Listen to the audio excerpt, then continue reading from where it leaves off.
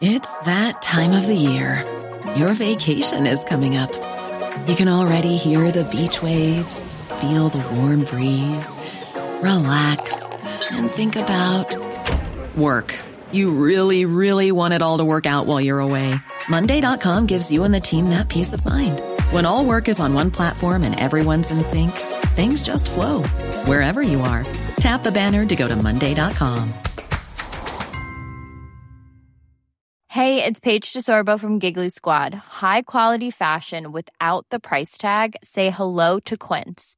I'm snagging high-end essentials like cozy cashmere sweaters, sleek leather jackets, fine jewelry, and so much more. With Quince being 50 to 80% less than similar brands. And they partner with factories that prioritize safe, ethical, and responsible manufacturing. I love that. Luxury quality within reach. Go to quince.com/style to get free shipping and 365-day returns on your next order. Quince.com/style.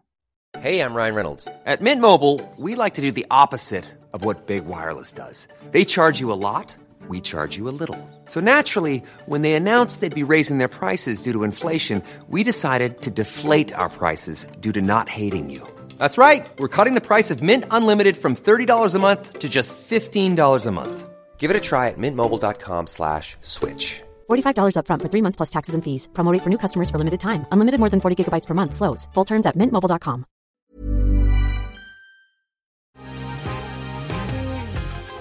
Been thinking about McDonald's all day. Can't get it off my mind. I can already taste it. Ooh, got my mind on my mouth and my mouth ready for some Mickey D's deal. There's a deal for every moment at McDonald's. Right now, get 2 of your favorites for just $3.50. Mix and match a classic McChicken, a hot and spicy McChicken, or a juicy McDouble. Price and participation may vary. Cannot be combined with combo meal. Single item at regular price.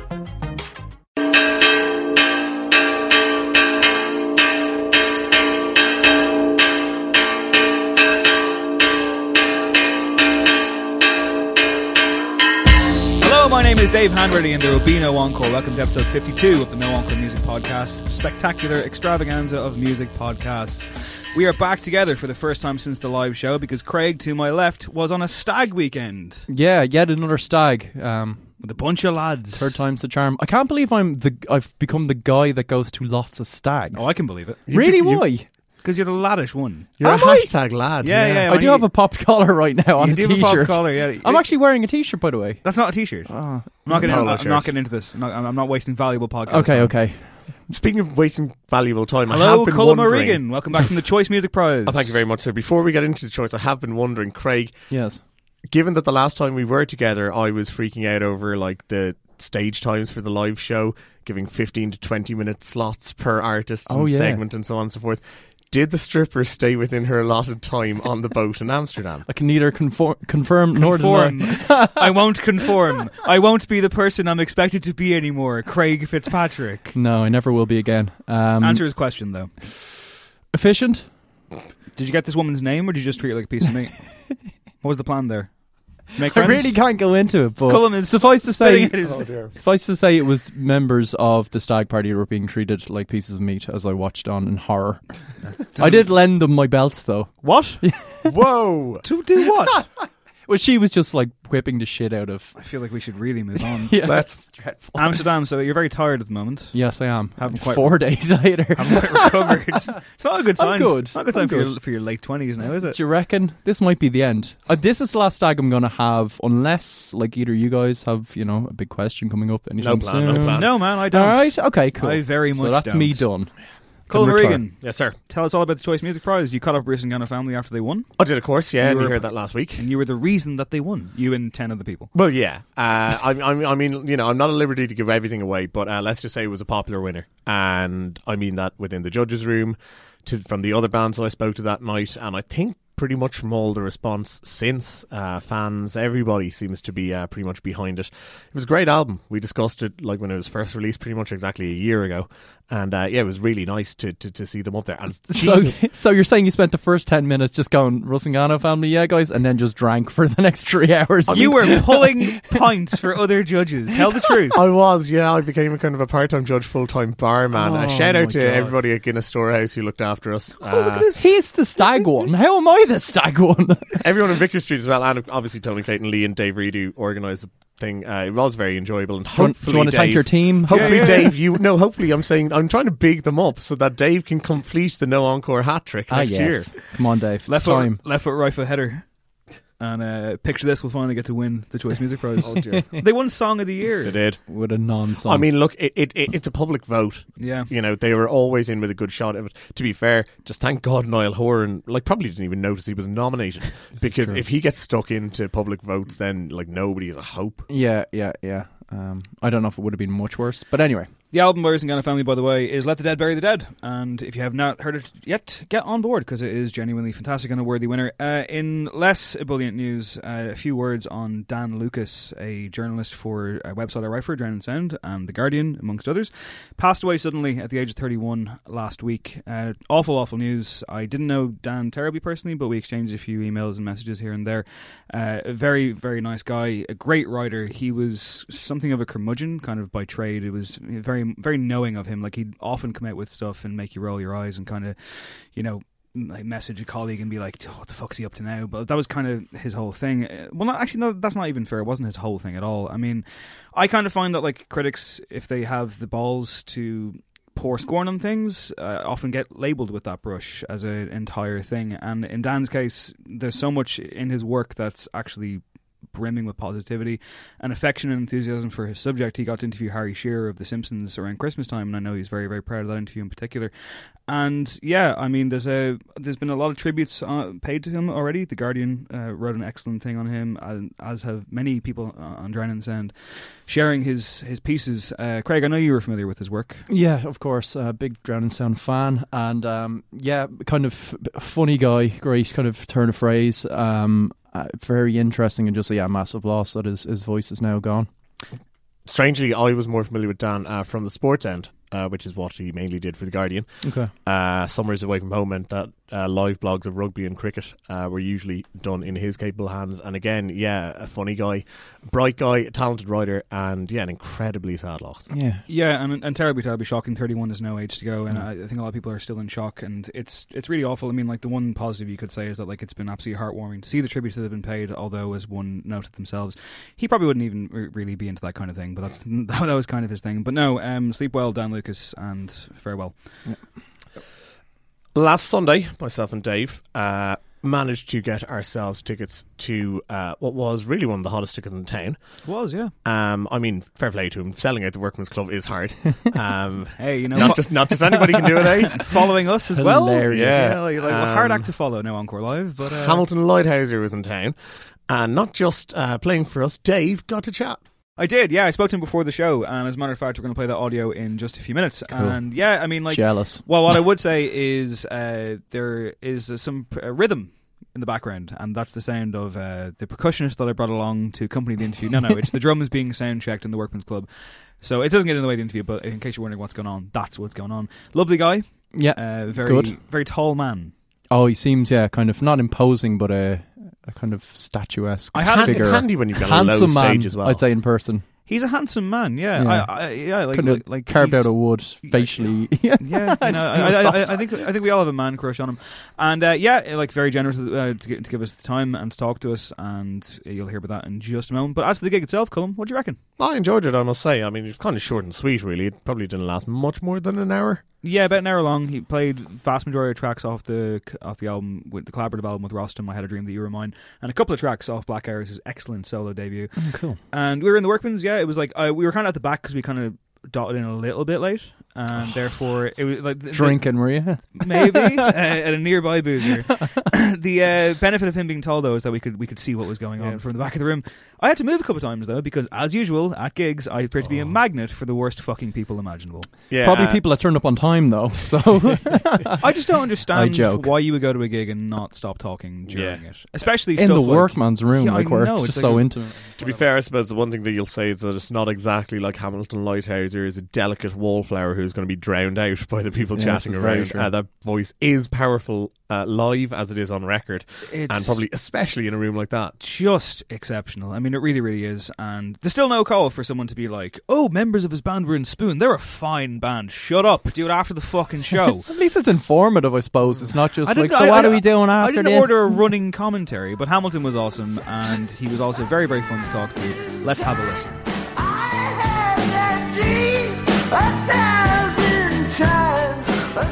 Yeah, so it's the last night of the tour.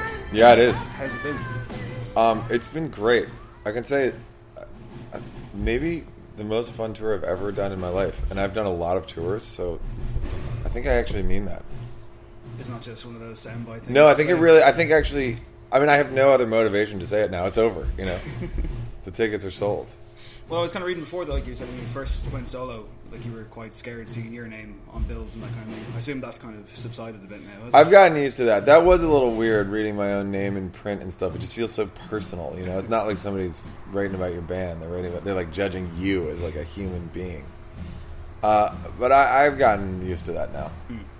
Well, I mean, like a lot of the, at least the press notes that I've kind of seen or read have been very positive. Seems people have really taken to this phase of your career. So, like, you seem to be quite happy with it as well in terms of the material that you're putting together. I am. I'm really proud of my record, and the tour's going pretty great, actually. I got to ask you though. It might seem like a weird question, but what was the last film that you watched? It would have been something on this tour. I watched David Brent. Like Ricky Gervais from The Office. It's called David Brent. I don't know what it's called. Life on the Road, is it? Yeah, Life on the Road. Yeah. And he's like a solo guy hiring up this band, and they all just like hate him. And I was watching it in the van with my hired band, and it was sort of cringy for a little of it. Is there some comfortable parallels there by any chance? Yeah, definitely. Well, you can start once you start drawing them, you can really start making yourself feel a little funny. Well, the reason I ask is because, I mean, I thought Black Hours was a very, very cinematic record. I mean, I remember, I reviewed it, and my first line was Hamilton Lighthouser wrote a Bond theme. Because, 5 a.m., I hear that song, and I just cannot not picture it on the opening credits of a James Bond movie. Well, if only they had heard it, you know? And not Adele. I could have gotten a sweet sync. Yeah. Well, maybe someday. I kind of feel like it does sync up very well. But that record, though, felt extremely like you were trying to call back or harken back to a certain era of kind of golden entertainment. I think even some of your shows were described as like double bills or features or something. I wanted to. I really wanted to do like a more symphonic record that had a big orchestrated band, and I started out really trying to make it all that, and then in time we ended up writing a lot of rock and roll songs, so it sort of was halfway between one and the other. But it's something I've always been interested in, is not using like rock band instruments and doing a sort of almost jazzier record. Well, that kind of leads perfectly to the collaboration with Rostam. Like, I read an interview with him, and he was saying that he was he sounded practically giddy to take one of his favorite singers and just kind of be able to bend and shape you in whatever way he kind of brought to the project. So how malleable were you to his ideas and his kind of direction?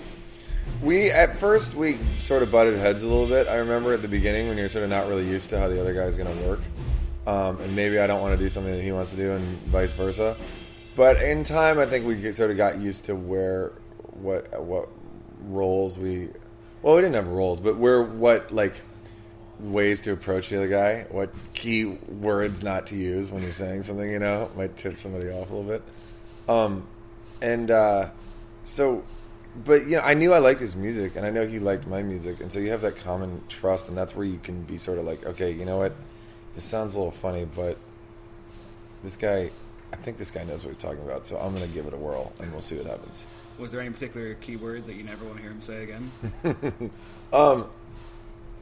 I mean, nothing specific comes to mind, but it does seem like we sort of had a lot more road bumps at the beginning, and then we kind of figured out how we were doing things after we had less. It seems like the chemistry is so natural that I was surprised to read that you guys, I know you grew up kind of in a similar scene, and I know Vampire Weekend supported the Walkmen before, but you could almost think that you were like high school or childhood friends or something, but it was only recently a proper kind of...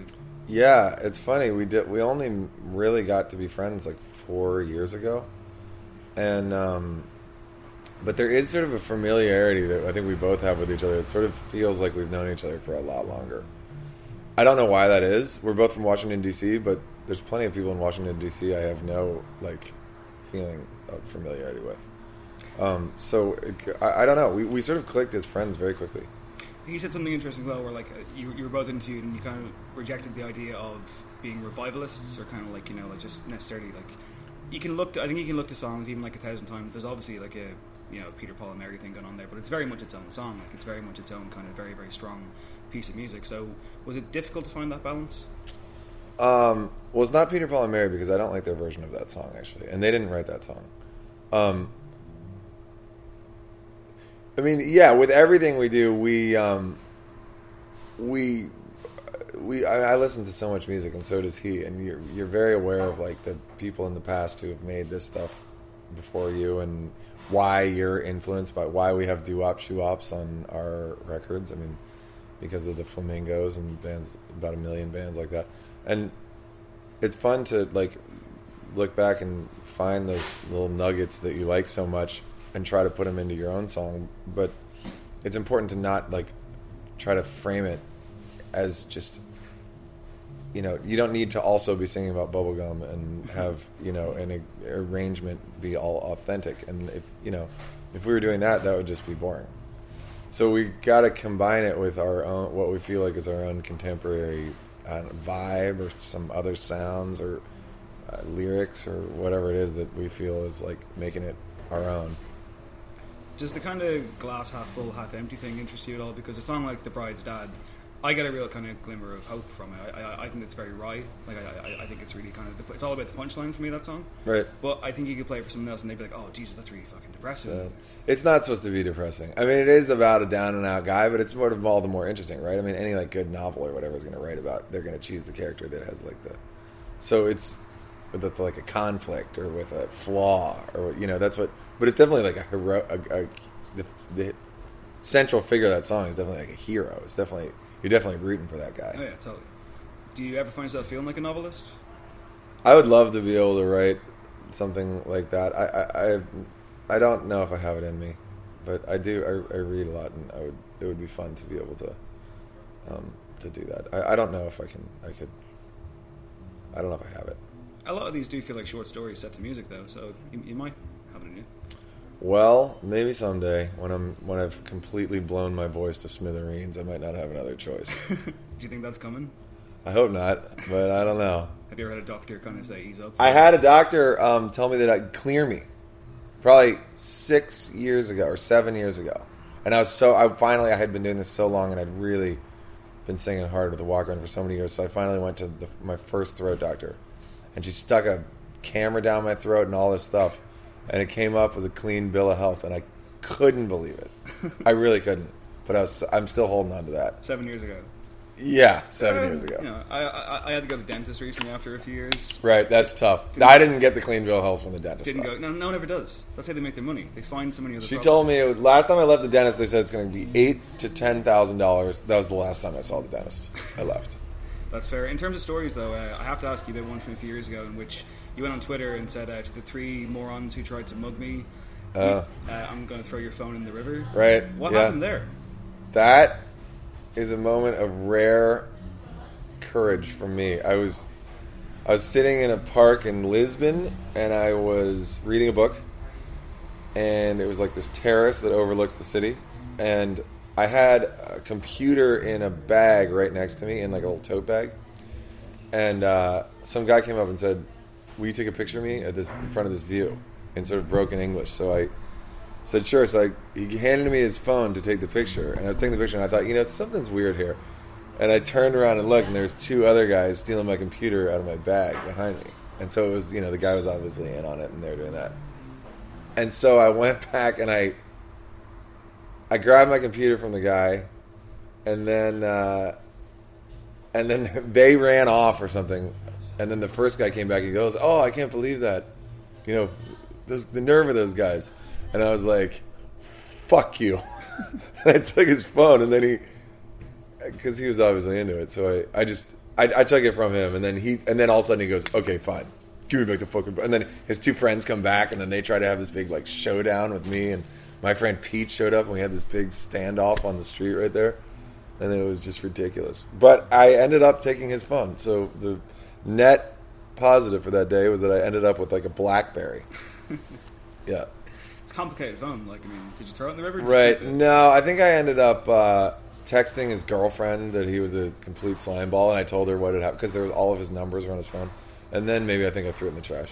Jesus. That's a good day's work. Yeah, right.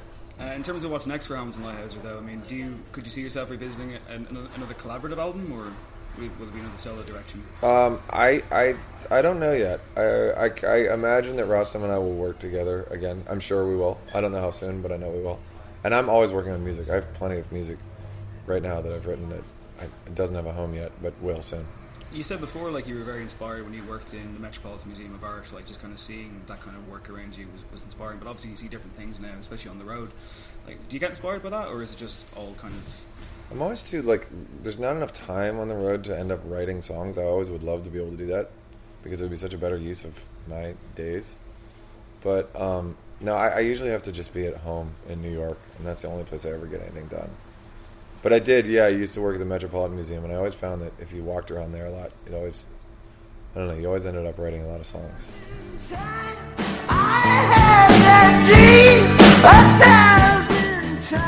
So there we go. Let's hope he does indeed go to the doctor and his voice holds up for the rest of time itself, because it's an unbelievable It's an impossible task, though, as good as it is. Until the sun burns out.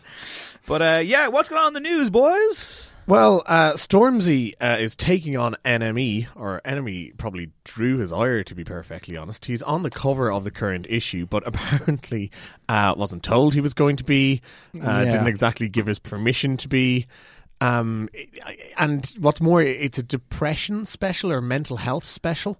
It is, yeah. He appears to have particularly taken offence to kind of being, I guess, just shoved into the position of poster boy for such an important issue. Well, this is the thing. I mean, this was kind of breaking just before we came on air, and he took to Twitter himself and just as being kind of giving out hell to them. And it is, I mean, the cover, I mean, we could make an argument, and we will in a minute, that, you know, any kind of publication can put someone on their cover, it's grand. But the way it is framed, it says depression, it's time to talk. Wise words in this week's free NME magazine. And depression is kind of like right across his t-shirt, like he's starting some campaign for them. So it is a bit much. So I can understand why personally he's annoyed.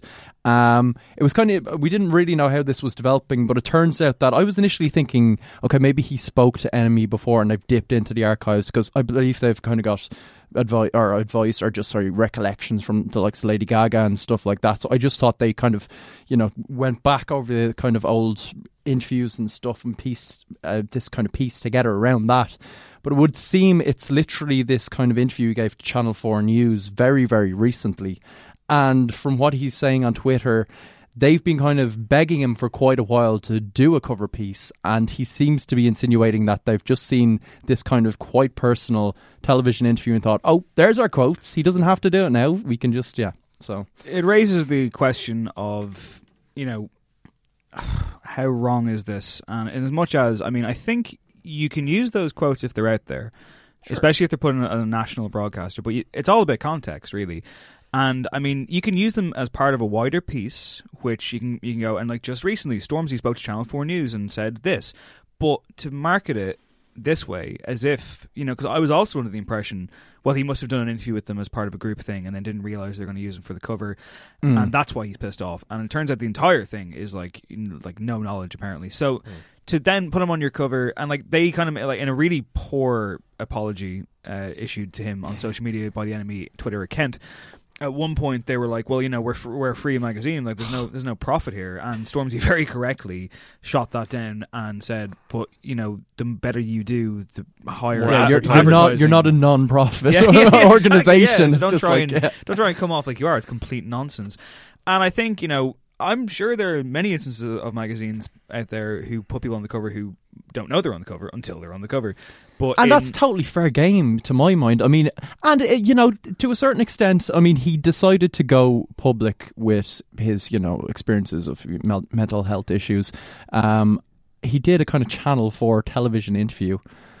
If you're a journalist, you're allowed to use those quotes. Well, again, it's out there now. You don't suddenly get to frame it in any way you want. Again, context is the word here. And I mean, like that interview is related to his album, which actually hit #1 in the UK, which a grime album has never done before, and it's, quite a big deal.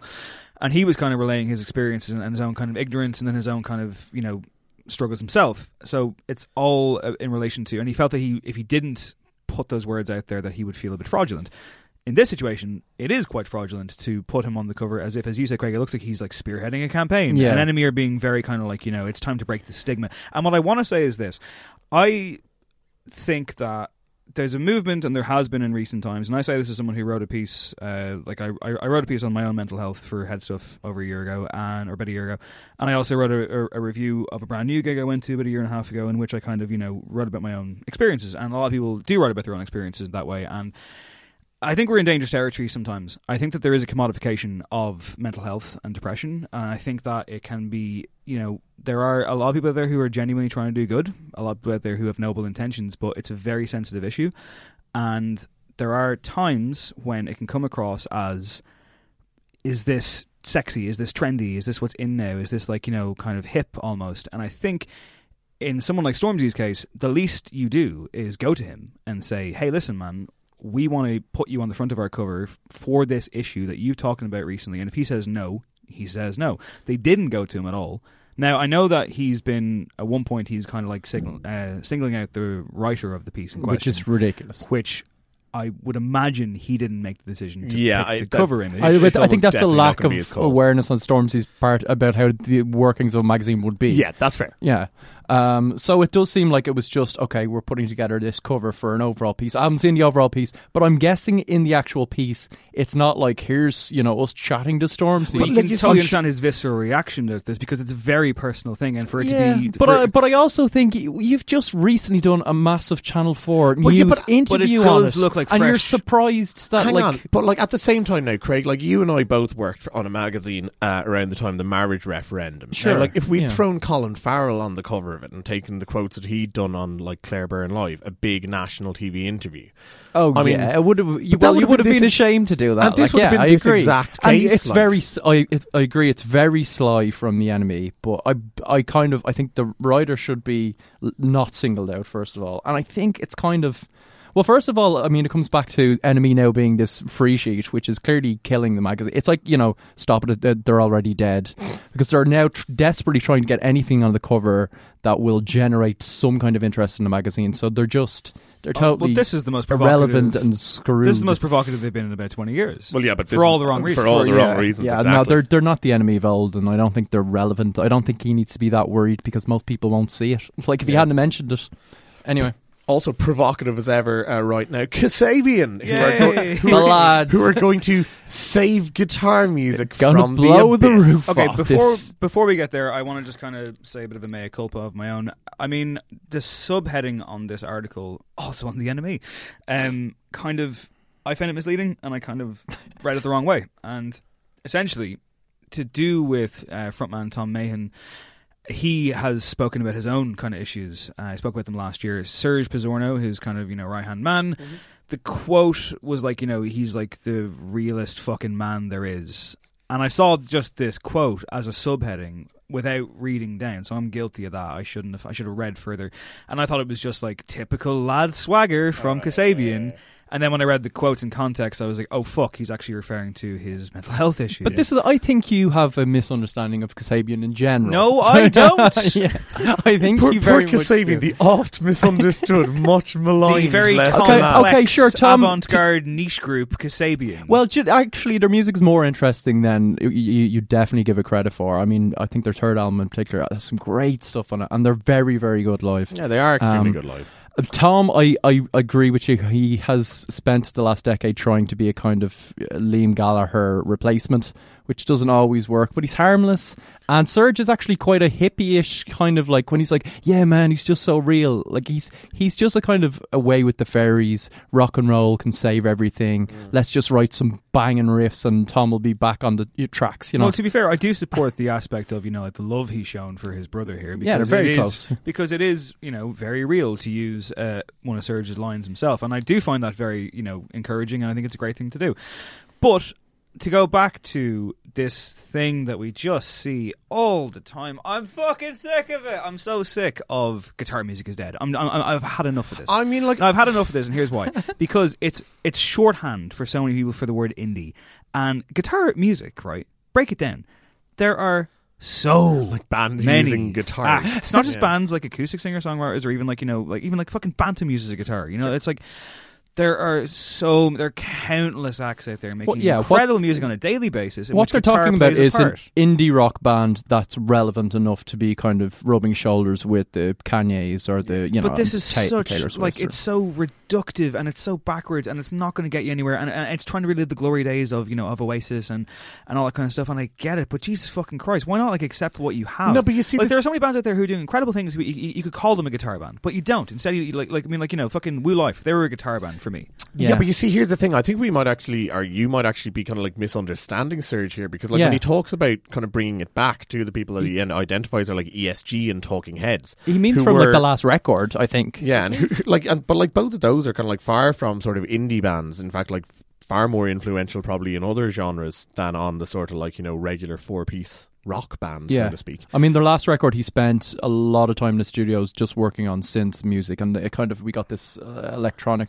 record which didn't quite suit them, I don't think. So I think he's essentially just saying, I've been looking at my guitar and I'm ready to write some massive riffs. I think that's basically his way. I don't doubt Kasabian's commitment to their lot. I really don't. And like, you know, I think they're trash. Some people think they're incredible. Fair enough.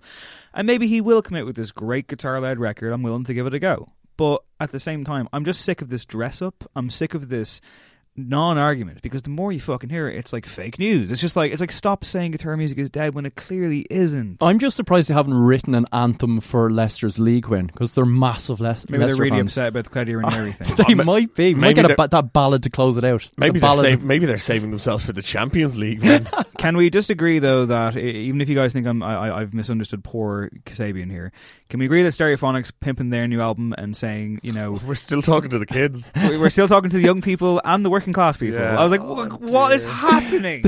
I guess they are, because like the kids and working class people are probably the only ones who'll pick up like cassette tapes from a bargain bin these days. Yeah, this is true. Which is probably where Stereophonics albums are most likely to be found. I don't think any working class kids are actually picking up cassette tapes. I think it's very, very middle class guys in their 30s. Yeah, it probably is. Yeah, Toby Carr taking him out of a skip. You can get your hands on music for free from Toby Carr Anony. Still loves you, Stereophonics. Sorry, go on. You can get your hands on music for free in a slightly more orthodox way, although maybe not, from Anony this week, who does not want your money, just wants your feelings. Yeah, I mean, this is a kind of... there's a kind of dig in this, isn't there? Because it's a gesture whereby, okay, there's 7 songs on Paradise. You'll find 6 of them on the release, and the final piece of the puzzle is this song that Anony has held back. What you have to do is email Anony and share in a sentence or two what you care most about or your hopes for the future. Now, you're specifically not supposed to go on about how great her music is. That's one thing. Yeah, but then if you mention me or my work, I will not send the track. Yeah, but then she goes on to say... this is kind of in lieu of, you know, back in the old days when you would have paid me for this music, and it's a real kind of like trying to make, you know, put value on music. It's but one I hell of a way it's to distance yourself from that Apple Music kerfuffle you were involved in, that's for sure. I like this idea. I think it's kind of cool. Yeah, it's kind of playful. Maybe it's because I like the artist. But yeah, I mean, that's the thing. If Kasabian were doing this, I'd be like, no, piss off. What would you write? Because we're probably going to have to do this. I think we should do this. I think we should do this as a collective. As a project. As a collective, yeah. No Encore Collective. Let's see if we can get the song. Yeah, 3 of us with our hopes and dreams. Yeah. Our collective hopes and dreams. Yeah, I think we should try it, no? Okay, next week on the show, we'll read them out. Do we trust Anony with our secrets? That's the question. Yes. We might do a review. Kellyanne Conway's already listening to us through the microwave in the corner. Who knows if Anony, she'll probably start releasing these next week, and we're all in trouble. So we might be reviewing this next week but it could be 6 or 7 songs we don't quite know yet. No, I mean, like this is a more interesting thing of an artist being esoteric for me. But again, like I say, I'm willing to announce that I would definitely probably take issue with this if I didn't like her. Yeah. So. It's a sign obviously of, you know, how the music industry has changed, and I mean, if you want something other than a CD or anything of that sort to enjoy your music, Dave, What is Taylor Swift offering her fans? Well, Cullum, she is offering her fans non-downloadable multimedia content in the nature of audio recordings. Yes. That's non-downloadable multimedia content in the nature of audio recordings. This is the best thing I've heard since Craig's boss told him to make a list of influencers across the various verticals and outreach accordingly. I'm still working on that list. All I know is that there's mammoth deliverables at stake here. Oh, that's a callback that no one will get. Yeah, although to be fair as well, like Taylor Swift apparently might not be doing this. It was suggested that she was going to be launching her own streaming service that was going to be just Taylor Swift. That's very... like megalomaniac kind of, I don't know, it's very strange. Well, it's not really. What she's clearly doing there is asking her fans to buy her music online. I know, but it's kind of like, it's kind of, I don't know, just the way it's phrased, it seems like we're going to get a Swift cast or something. Yeah. I don't know. Well, it's been denied.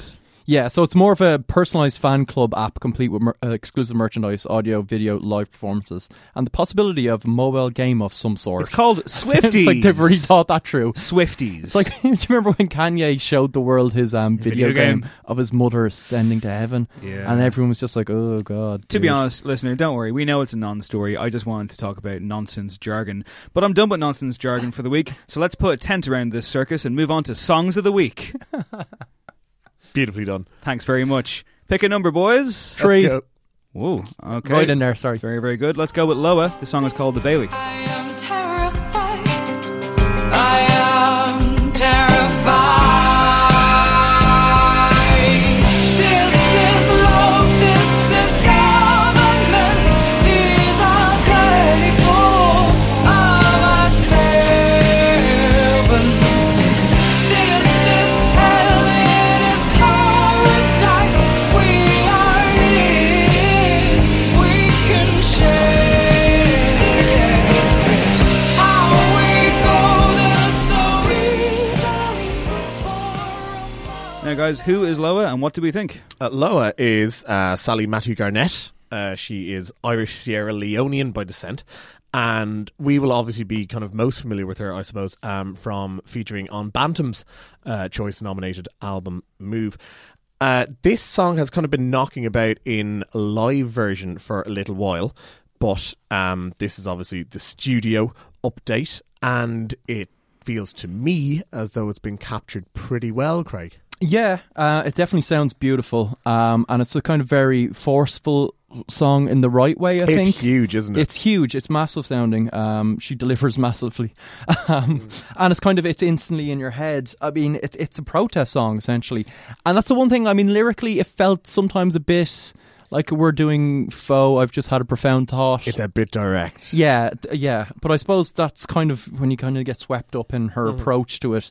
Maybe that's not so important, but it sounded a bit like a throwback to me of like 90s pop, and I don't know. I was half thinking Heather Small or something like that. Yeah, and there was a bit of that about it. And I mean, like, it has the sort of size and the grandiosity, I think, like to be a protest track and like the heft to carry such a kind of a heavy load. Incendiary is the word I would use to describe it. It's a good word. Yeah, I think this is excellent. And I mean, like, I think Bantam would be totally fine with us saying that, like, one of the reasons why he kind of got the bump that he got last year was because the first single he chose to release off Move, which was Take It, featuring Loa. Yeah. Her performance is captivating on that song and just as compelling here.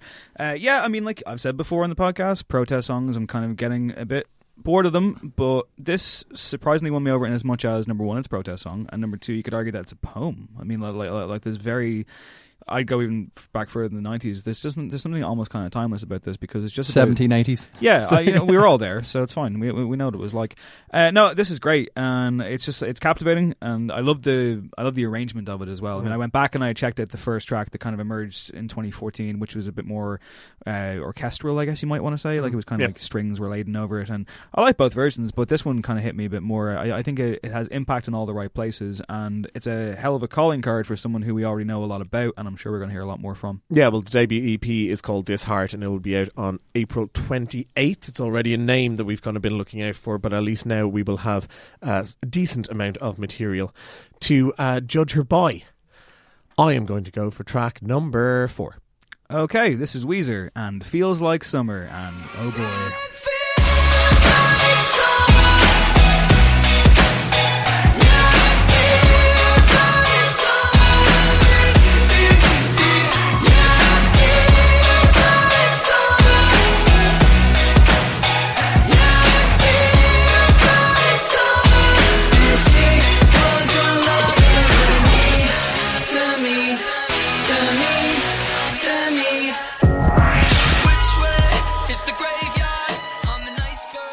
Yeah, there's Weezer, 2017, aka the answer to a question that nobody asked. Craig, you picked this song, They're so back. why don't you talk about it, yeah? They're back. They've been away a year and they're back. First of all, I will say, this doesn't feel like summer really at all, does it? I mean, it's clearly going for being a catchy, This feels pop like hit. this feels like we booked an arena tour and we better write a radio single. Yeah, I mean, this will sound great echoing around a half-empty Wembley arena. What's weirder, it bouncing off those empty seats. And what's weirder, it comes with the suggestion that the new album is going to be a little bit more bleak or whatever. It's been accompanied by a quote from Rivers Cuomo where he said, and seriously, I fucking quote this, okay? What could stand out more against white than black? He asked. Yeah. To which you can only presume he continued, none. Well, yeah. More black. I love it, yeah. He also said it'd be a bit like the Beach Boys Gone Bad, which was like the Beach Boys after Brian Wilson left. Yeah, and like no it's one clearly wants Hanging out with Charles Manson. Like, what are you talking about? It's clearly not Berlin coming here. I mean, at the same time, though, like, this isn't the worst thing I've ever Sorry, heard. it's clearly not Berlin.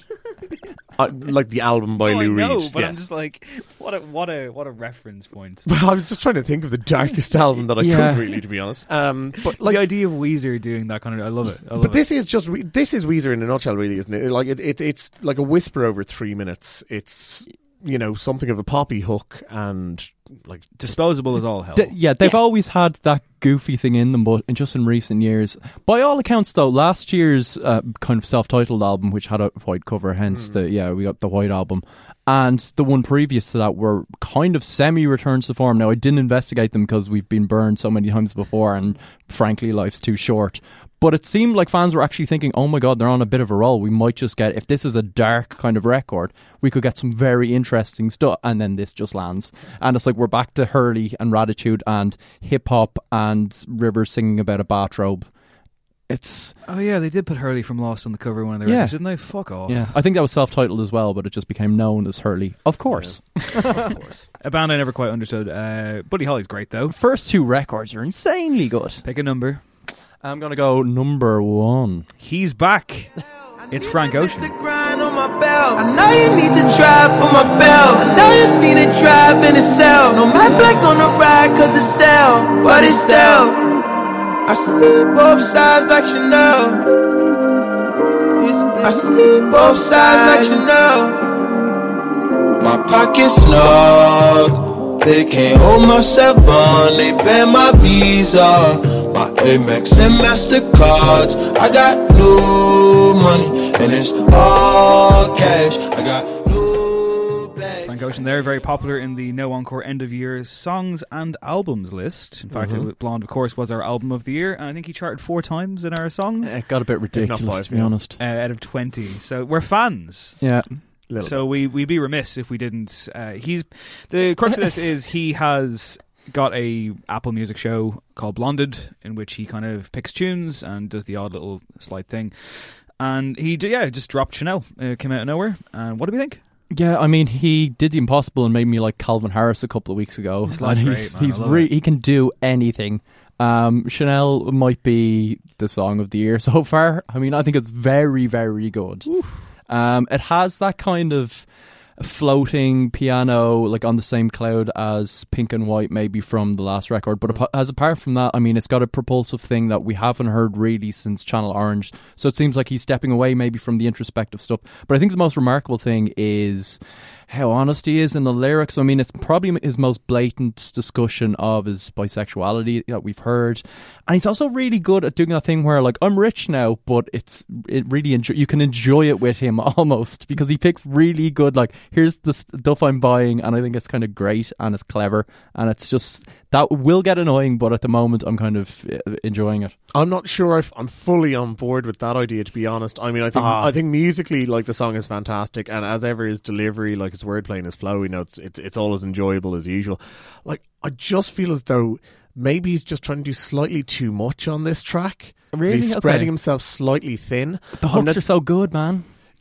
Listen, like I say, there is so much to like here, but I feel as though, like, basically, yeah, the hooks are so good. There's maybe 3 tracks worth here, and they could actually have been split up and things could have been explored in a little more depth. I feel like he's spreading himself thin, Dave.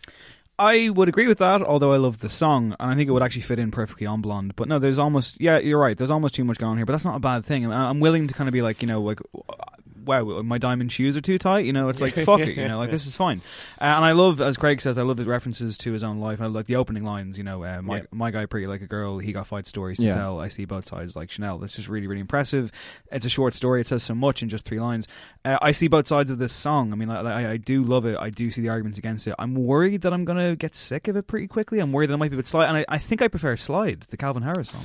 A Slide is definitely 100% breezier, and it's more of a just kind of pleasure rush. But I just think this is a continuation of that, in the sense that he just is on such a high from the kind of, you know, commercial success of Blonde and getting his masters and feeling like he's in a place where he's secure financially, that he's just enjoying kind of having that creative freedom and just, this is kind of, you know, breakout. You know, everything's going great. Let's enjoy the moment thing. Yeah. The other thing that I'd say about this track, given that, you know, like, there are just kind of like, you know, brief touches of this and that and the other, that, like, I feel as though it could fit in very well as a puzzle piece down the road, as in something that actually, like, gives context or is given context by what's to come, and so on and so forth. I think even when you talk about, you know, things like his most honest lyrics about his bisexuality, which is something that people were genuinely, now, fucking weirdos if you ask me, but people were genuinely like, well, where's this gone on Blonde, you know, and this has finally answered their questions. I feel as though that could be happening a lot. Even if there's another record down the road, we could be looking back to this and saying, oh, okay, now some of this makes sense. I should point out that given it took so long and there was so much teasing and so much, oh, it's happening, oh, it's not happening, like with Blonde and with everything else, the notion that we're even complaining about getting too much Frank is, you know, a slap on the wrist for us, I think. I will say that Chanel, the brand, have actually reached out, would you believe? They put up a couple of ads today. And, you know, people were like, what's going on? Reached out to us or to Frank? They reached out to Frank. Oh, damn it. We're not getting free couture or whatever. I don't know what the fuck they do. You just use a shower gel. Anyway, the ads, they're getting free couture. They have clarified. No, that's the title of the app. Yeah. Not getting free couture. They have clarified that pronunciation. They've clarified that they're. Can you tell I'm a smart casual kind of guy, listener? They've clarified that the ads do not signify further collaboration with Frank Ocean. This is simply our way of acknowledging his nod to Chanel in his latest single. It's a very clever metaphor as well. I really like it. Anyway. Yeah. We have one song left. Let's go for it. Try and pronounce this name, Cullum. Ho 9909. That's incorrect. They're called Horror. The song is United States of Horror, and it sounds like this.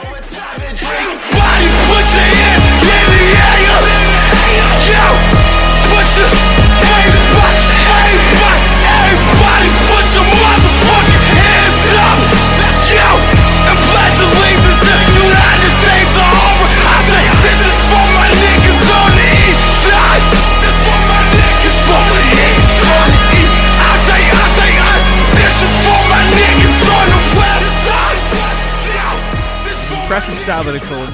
You came up short. The song for me comes up big. I saw these guys at Body and Soul last year. I didn't know who they were. I was just kind of hanging around after Bitch Falcon that took to the stage, and I was blown the fuck away. They're incredible. The comparisons to Death Grips make sense, but I think they're worthy, and I think they're doing their own thing quite well as well.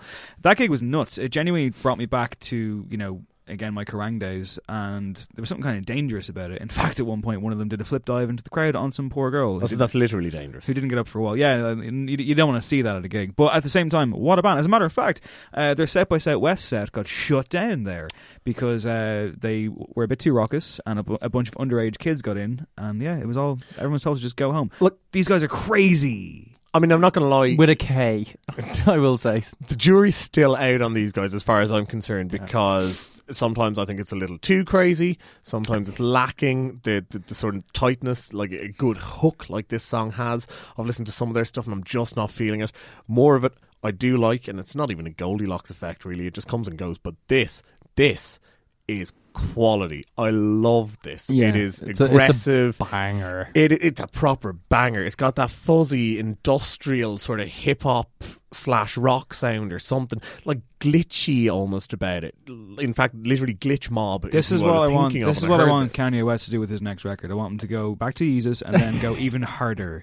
But the thing is as well, like, I mean, these lyrics are so, I mean, it's angry and it's aggressive and it's quite efficient as well. I mean, aside perhaps from the bit of a, you know, everybody out there who feels blah, blah, that talky-ish towards, I can do without that. But everything else on this is absolutely fantastic. It's so direct. It's so immediate. It's sharp and it's exciting, and yeah, I'm feeling it. Yeah, I would draw comparisons to Bone Crusher's Never Scared, which for me is a massive thing to say because that slams, and so does this. And it has that feel of, you're in a city at night where everything's really kicking off. I believe they played The Gathering of the Juggalos before, and that makes perfect sense. I think they also supported Dillinger. Like, they're that kind of band that really ties in and gets that kind of metal crowd. So I can understand, Dave, why you're loving this stuff. Huge fan. Now, I will say their other stuff hasn't been... I don't think they quite have that experimental thing or the kind of genuine sense of like threat that like a Death Grips has.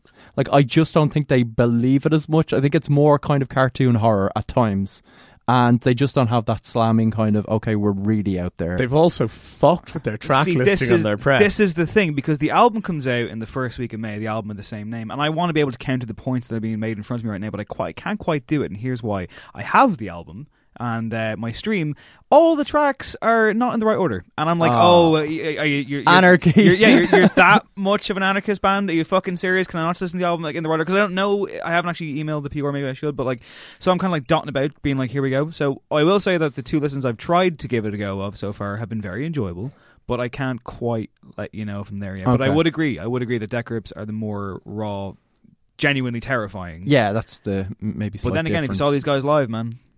Oh yeah, but if they can go to a Juggalos gathering, they're pretty real. One of them was wearing a hoodie with like the poster of that Snoop Dogg film Bones on it. You don't know what you're going to get. It's as hardcore as it gets, isn't it?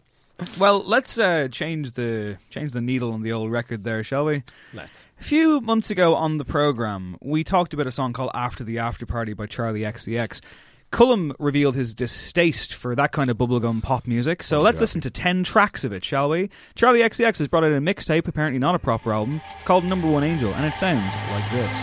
I'm a dreamer, step out the beamer, about to do it big, stretch, limousine. I'm a dreamer, step out the beamer, angel in the clouds, rain down, best believer. I'm a dreamer, step out the beamer, about to do it big, stretch, limousine. I'm a dreamer, step out the beamer, angel in the clouds, rain down, beamer on Monday, flash, biz on a Tuesday. So, that's the opening track, Dreamer, from Number One Angel. Now, before we get into the nitty-gritty here, Cullum, what do you tell us about your shopping experience today? I wasn't expecting this to come up. I did the Big Shop. The Big Shop. The Big Shop. Capital T, capital B, capital S. Apparently it was the biggest ever shop It was as well. the biggest ever shop. Yeah. We never past 200. Never had a higher bill than this before. North of €200. Yeah. It was the Paddy's Day weekend. Keeps it 200. It was a seriously big shop. But either way, I was like, bouncing around Tesco. Just avoiding the senior citizens that tend to clog the aisles at about like 2 o'clock on a Thursday. And next thing, lip gloss from this mixtape dropped, which has one of the filthiest introductions or entrances of a rapper I've ever heard. Let's have a quick listen, shall we? Can I just, before we drop it, if you're listening to this in your office, put in headphones now, or just skip ahead for any Do you think people blare this podcast out in an office? I assume productivity increases by 200%. Yeah, well, it won't when you hear Cupcake do this. Fuck me like you obsessed. Serve you pussy for your lunch, so let me wear a hairnet. Freaky little bitch when I'm out with Charlie, and we keep more ass on us than the show iCarly. Bad bitch, make it where you can't get over me. Your ass a pussy, I'm above her like a ovary. I'm talking every day, you gon' wanna hit on this. So sticky, we need a poo and got shit on this. Come get you a sample, lip between the camel. Pussy taste sweet, cause I ate my pineapple. Light a couple candles, blue, you can handle a pussy gooey like yo before the eggs scramble. Never trust a man who wear briefs, cause he gon' wanna fucking keep it brief. Call again when you need something to eat. So I go open my legs, on a petite, let's get it. What could she possibly be getting at? I just no idea. She's a very demure lady talking in a... I don't understand all the lyrics on this album, but I like it. Charlie XCX is known for being quite provocative. I'm going to suggest that she enjoys sex. I can see that. Which doesn't matter, but I mean, like she is kind of in like that kind of a edgy pop star, I suppose. I think she's just a modern pop star. In fairness. Is she though? No, yeah, I mean, come on, we've crossed all barriers. I feel like she's quite open about it. Whereas we're beyond the beyond. But like, which is fine. I mean, like it's good. I mean, like, and I'm a fan. I thought her hobbies include partying, for God's sake. Oh, of course, her hobbies include partying. Yeah. I was a big fan of Sucker. Yeah. And actually, you know what? I really liked After the After Party, and I was kind of upset to see that it didn't close this record. I thought it should. Well, this is the thing. Is it really a record? It's such a... Her career's been so strange so far, hasn't it? Because we got the kind of True Romance album where she was into, like, Tarantino and also being a bit goth and stuff, and it was really good. And then it took ages for like Sucker, which was kind of supposed to be a crossover, but didn't quite work. And in between, she wrote some of like the biggest pop songs for other people. Yeah. And then there was an EP last year called Vroom, which was just wacky. I didn't like it. It was too esoteric. I thought it was very interesting. It was with PC like Music who are back on this, which I think are very interesting production-wise. And then with this mixtape, which is... She wanted to put it out for free because she said her proper third album wasn't ready. But I think Atlantic said, no, you can't do that because it has to go on Spotify. And what if it gets bad reviews? So you can now buy it on iTunes, but it's still a mixtape, but it's not really. Well, so it's very confusing. Is a mixtape not an album? Like I think it's just supposed to be something you throw out for free. But but I mean, like when you bring in sort of like, you know, some big name collaborators, some big name producers, for example, record. last year's record that everyone loved except me, Colouring Book by Chance the Rapper, he's insisting it's a mixtape. That's a fucking album, mate. Yeah, sorry, but it is. Of course it is. I don't really understand the culture behind mixtapes. You can't get Grammys for a mixtape. At least not in my book, you can't. This, though, 10 tracks, I liked it. No way! Fucking I can't believe it. I was so... What? Did you think I wasn't going to hate it? I thought you were going to hate this. You know what? I thought he'd love it. I hated it after the after party because it was just too twee. It sounded like something that people would make with toy instruments on a Jimmy Fallon segment. Plus, you've got beef with Lil Yachty. Yeah. Go way back, Lil Yachty. Yeah, you with Hans Zimmer, me with Lil Yachty. I need a beef. We'll figure yours out. It sounds like a rap line in itself. No, this I thought was great. Yeah, like I really enjoyed it. Because I think what it does is it takes that kind of off-the-wall PC Music style from the last EP, but it introduces more of her kind of proper songwriting chops, and it tones down some of the... Like, they've become known for... Like, they're this London art collective that have kind of changed dance pop because they've, you know, gone into this hyper-realism thing where essentially I think the main guy, A.G. Cook, says he'd rather just use the most basic sounds on his computer so you can basically, I don't know, it's like a post-irony take on dance pop / trance from the 90s. That's the episode title right there. But it's kind of interesting. Like, it's so much more refreshing than just fucking tropical beats. Like, I kind of like what they're doing. Some of it's obnoxious, but when it works, it kind of reminds me of when Hudson Mohawk came out and you're like, oh, this is actually very refreshing right now. Yeah, I mean, mixtape album or not, whatever way you want to classify it, this feels like the flexing of muscles. This really feels like someone who's like, yeah, I'm that good. I can just throw out 10 tracks and they've all been written to a certain style, a certain format.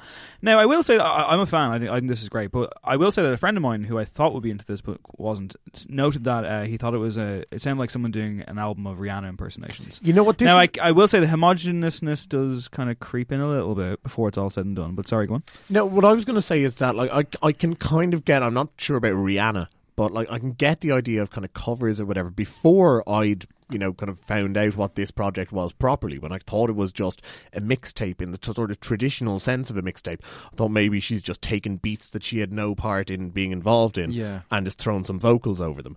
And that, I think, kind of tells its own story, that the music here really does kind of speak for itself. It is party music, for the most part, and it is incredibly well produced. Yeah, it's absolutely spotless. Like, clearly she and the team that she's working with, PC Music heading it up, but like a bunch of others involved as well, obviously know their way around what they're doing. And the star turns, like for me, a lot of them are actually coming from the guests. Oh yeah, excellent features in this. And yeah, and I'm always wary of too many features, but they're pretty much all spot on here. And it, like for me, it felt as though Charlie XCX herself was kind of taking a step back, at least from being the voice of the record. Yeah, I don't know if I'd agree with that. I mean, yeah, some of the highlights do come from the guests, but you always feel like she's kind of at the centre of things and very much in control. It doesn't feel like she was shoved in a room or, you know, sent I think a file. I think it feels like she's sharing the wealth. Like it's almost like a showcase for some artists that we might not know. I mean, I know Mo is here, but like, and Uffy as well. But like, there are people I'd never heard of before, including Cullum's favourite Cupcake. And yeah, it's definitely a showcase for everybody here. That's the title, Cullum's favourite Cupcake. The strange thing about this record is that like you could argue that it's one long song, but I really enjoy that a bit. Although, I mean, that said, I mean, like, you know, midway through the record, the track "Emotional," which I think is the standout. Oh, really? In terms of like, you know, the melody.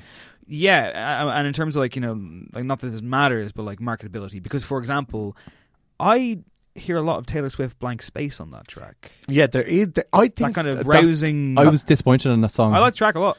You know what I mean? Like I thought the track was okay, but I do get what you mean about the T-Swift. Oh yeah, this was right like this could be your crossover into like this is on the radio loads, but also when you're just, and this is maybe my problem with the mixtape overall. Like when she wants to be, she can be so interesting and engaging lyrically, but on this there wasn't a huge amount of that, and certainly emotional. Where your big kind of skyscraping hook is just like I'm so emotional. It was kind of like, is this a parody of just I'm now singing the emotional bit? Like, and there was lots of that where I mean, like so 3 a.m. pull up, I felt was a bit generic, and certainly lyrically it did that as well. But there were some nice touches. I mean, Baby Girl was just great, I thought, because it was kind of clever and knowing, but also kind of quite sexy. And it was just, it did that kind of, I suppose what PC Music are going for, which was just like kind of a take on disposable pop, but getting it to such a perfect fun state. Like it's a lot of this is so much better than just the kind of po-faced everything is shit pop music we're getting right now. Do you know what I mean? Yeah, it's actually really good fun.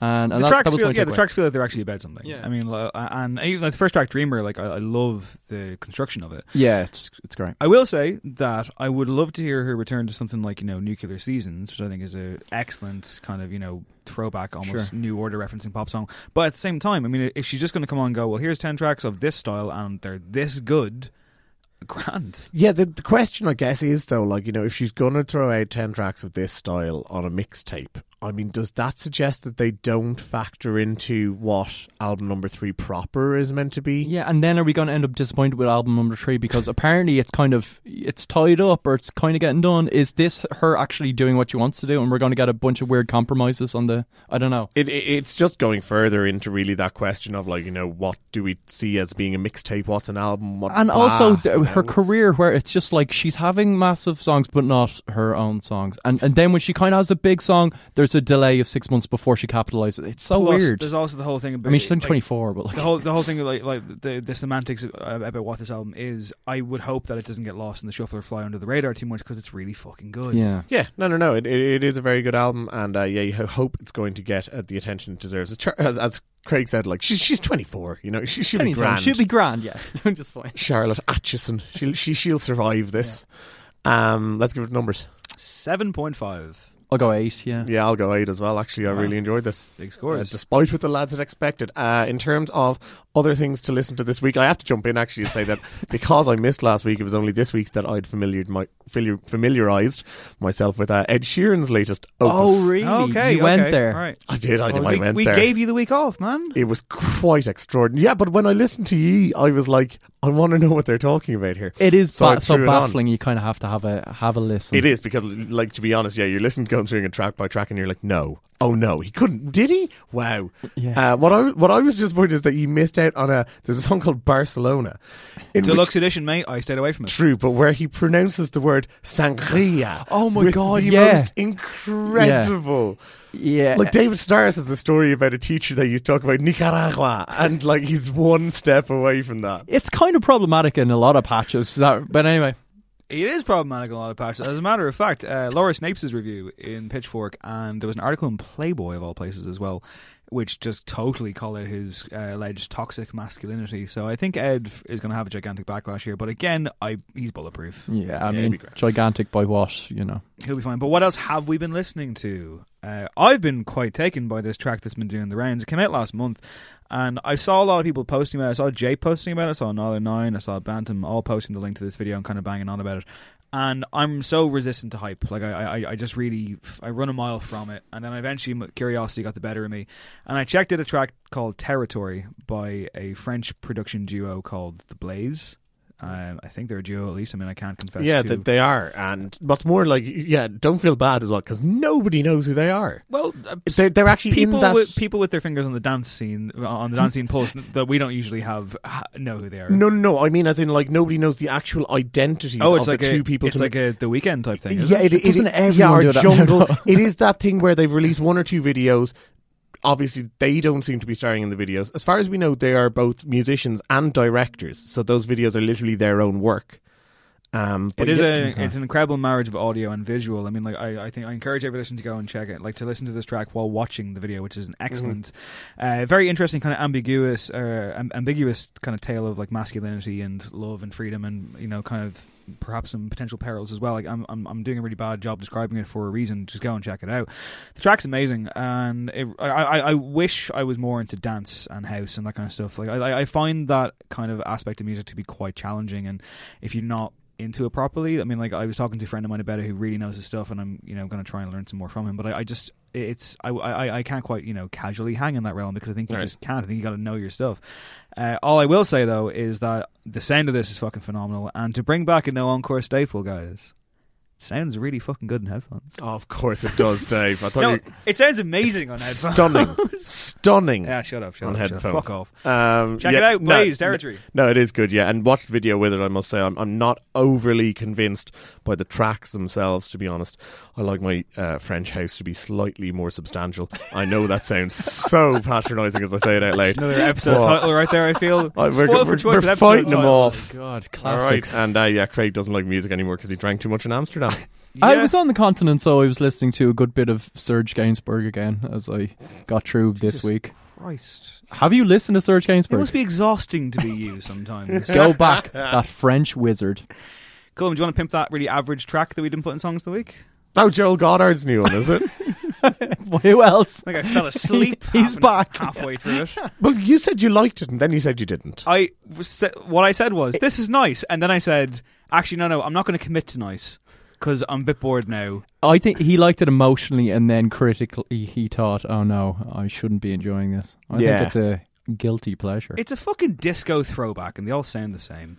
Yeah, a little bit. I mean, it's going to be interesting to see what else comes out. Obviously, X and I guess current Hot Chip, just kind of on hiatus or in a kind of a just go back and listen to Hot Chip. They're great. Yeah, exactly. But you kind of have the feeling that he could pull something pretty good out. Obviously, he and Alexis Taylor have kind of been the driving force behind that band. Yeah. So, going to be interesting to see what else comes out. But yeah, clearly a little bit of a divergence from the day job. Gentlemen, we've come to the end of the show. Craig has stayed awake, and I admire and applaud him for it. Thanks, guys. Thank you both. It hasn't been a struggle, it's been a joy. Thank you both. It's been great to have you back. Nice one. To close us out, as always, Exit Music, hot new Irish track. And in this situation, we'll go for a track that kind of reminded me of Matthew Deere, and that's high praise coming from me. This is proper Micro NV. The name of the track is Do What You Do. It's the project of a lad by the name of Rory Hall, and if you want to check him out, they're actually playing in the Bellow Bar at this new kind of Future-Proof is the name of the first in the monthly series of new music that's going on, which sounds pretty good. But I will say that Rory contacted me by accident to send me this track. Sorry, man, I'm going to bury you.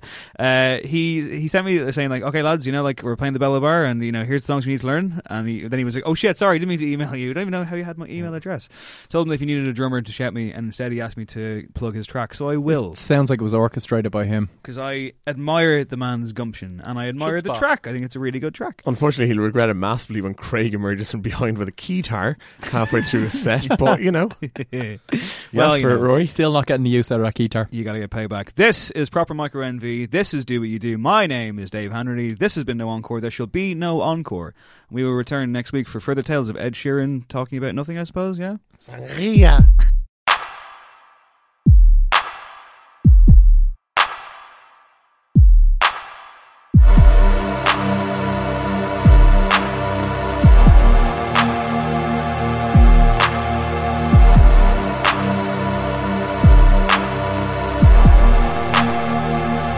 Synthesize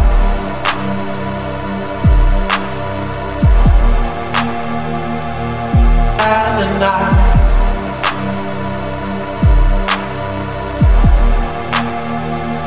you missed your turn. Synthesize, you make me yearn. And fall apart, missed your turn. Make a new start, you make me yearn.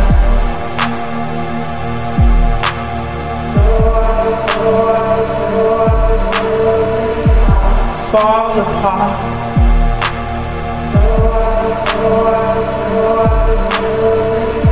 Make a new start.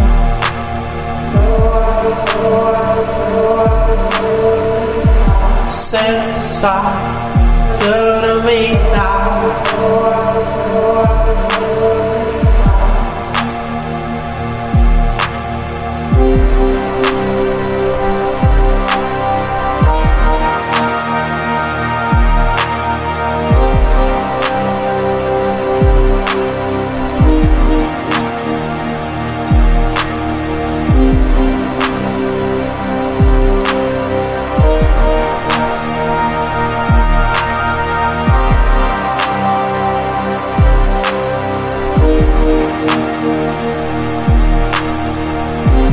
synthesize.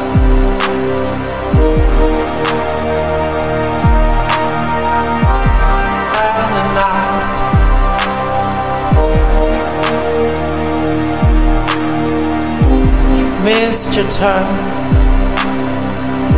synthesize. You make me yearn at the night. Fall apart, missed your turn. Make a new start, you make me yearn.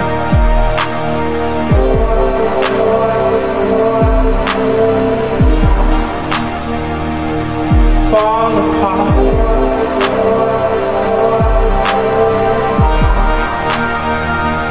Make a new start.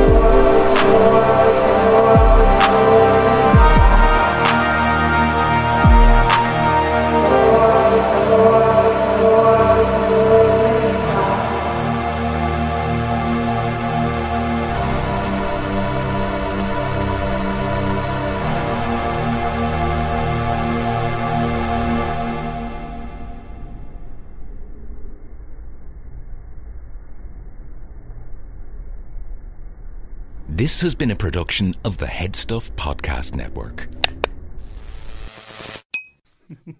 Thanks. Should have done your research, mate. Peacock fuels your true crime obsession with exclusive new originals. John Wayne Gacy, Devil in Disguise. Clowns can get away with murder. And Epstein's shadow, Ghislaine Maxwell. She inherited Jeffrey Epstein's secrets. Plus the most bingeable crime series, Snapped. Sign up now at peacocktv.com. Planning for your next trip?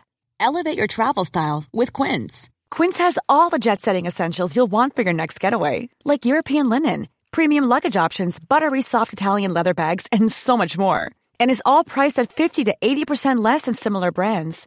Plus, Quince only works with factories that use safe and ethical manufacturing practices. Pack your bags with high-quality essentials you'll be wearing for vacations to come with Quince. Go to quince.com/pack for free shipping and 365-day returns. Even when we're on a budget, we still deserve nice things.